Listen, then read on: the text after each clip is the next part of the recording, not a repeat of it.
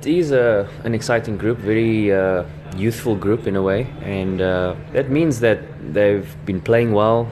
They've no doubt earned their spots within the team, and puts a little pressure on us old dogs. But they bring a different energy, which is good for the environment. And one would think that conditions won't be as challenging as was in the Test series. So I think batters will get some good opportunities in the middle. So we need to grab it with both hands.